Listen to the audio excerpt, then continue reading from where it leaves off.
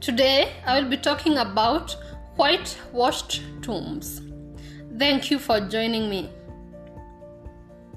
Most people's lives are stained with sin. Most people thrive in secrecy.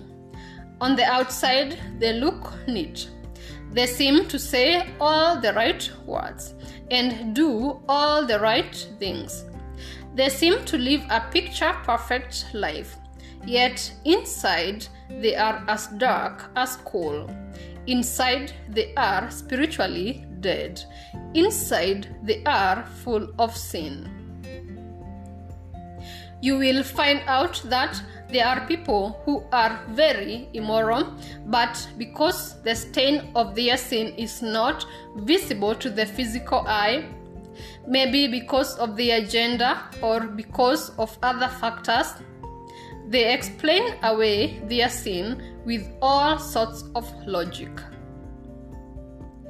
There are people whose lives are filled with sinful indulgence, but they portray a different image to the public.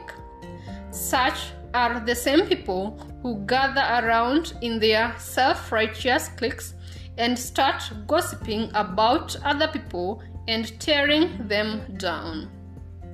They are the people who give other people labels and abuse them and point out every weakness in the other person while laughing at that person.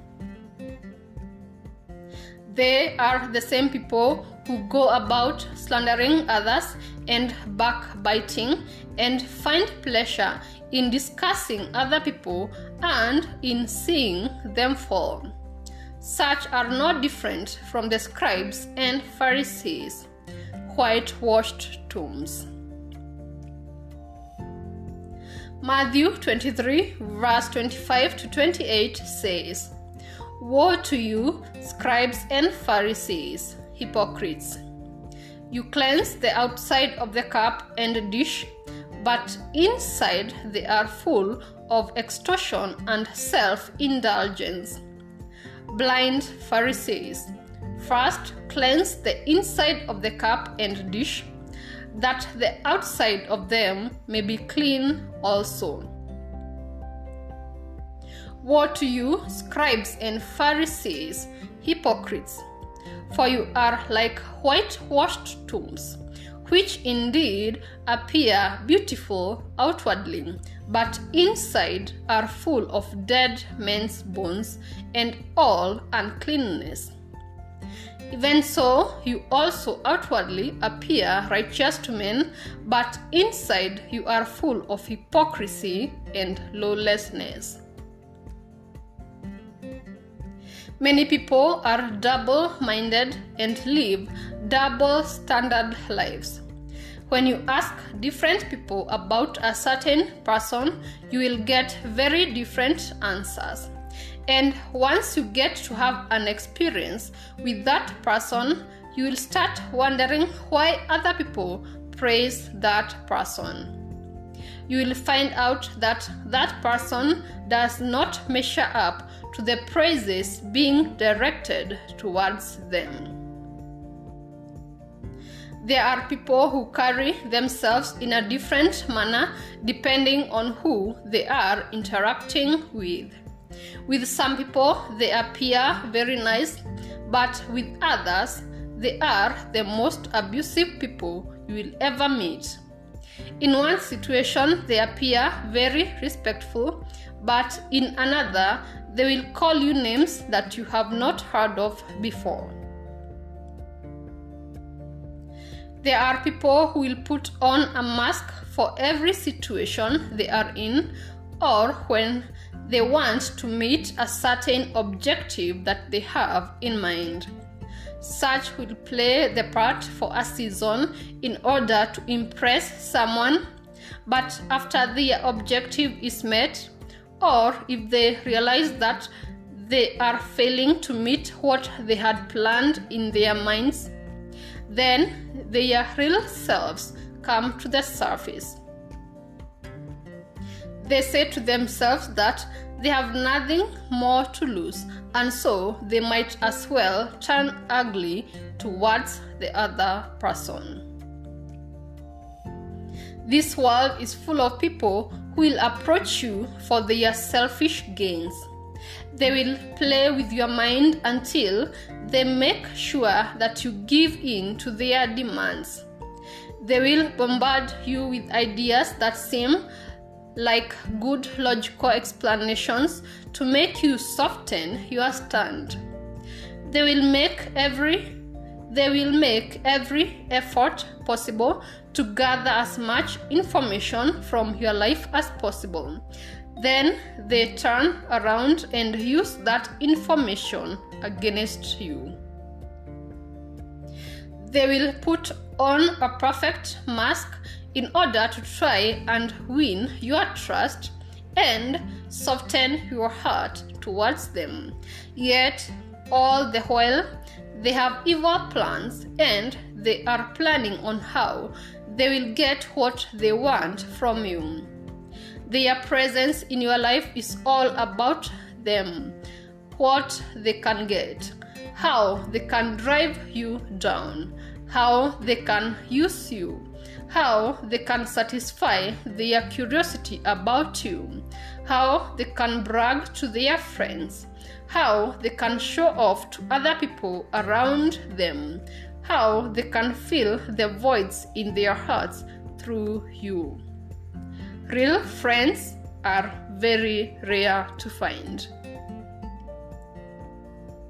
The Bible asks why we look at the speck in the other person's eye but fail to notice the beam in our own eyes. Matthew 7 verse 1 to 5 says, "Judge not, that you be not judged. For with what judgment you judge, you will be judged. And with the measure you use, it will be measured back to you." And why do you look at the speck in your brother's eye, but do not consider the plank in your own eye? Or how can you say to your brother, "Let me remove the speck from your eye," and look, a plank is in your own eye? Hypocrite! First remove the plank from your own eye, and then you will see clearly to remove the speck from your brother's eye. Before you go gossiping about how that other person is immoral, make sure that you are not immoral, irrespective of your gender. Sin does not discriminate on gender. There are people who have grown comfortable in their lustful indulgence because the society has conditioned them into the deceptive thinking that it is okay for certain people to behave in a certain manner. You will not be judged by God according to what your bodies say is right. You will be judged according to the word of God, in justice based on truth and holiness. Before you call another person a gossiper, make sure that you are not a gossiper. Before you point out something in another person, make sure that you are not doing or saying the same thing. Examine yourself. Just because a person attends church and even holds a certain leadership position does not mean that they are truly saved. Just because a person mentions God once in a while does not mean that they are submitted to the Lord. Just because a person seems to pray a lot does not mean that they are living their lives in obedience to the word of God. Just because a person seems religious does not mean that they worship the one true God. Just because a person has put on a perfect outer mask does not mean that they are born again of the Spirit of God. watch the fruits of people's lives. Is it the fruits of the flesh, or is it the fruit of the Holy Spirit? Do not be deceived by external appearances. Test the spirits and ask the Holy Spirit to give you discernment. Most things and most people are not as they appear to be. May God help us. As the children of God, we have the Holy Spirit indwelling in us, the Spirit of truth, who guides us into all truth. Jesus said in John 14, verse 26, "But the Helper, the Holy Spirit, whom the Father will send in my name, he will teach you all things, and bring into your remembrance all things that I said to you." Be blessed.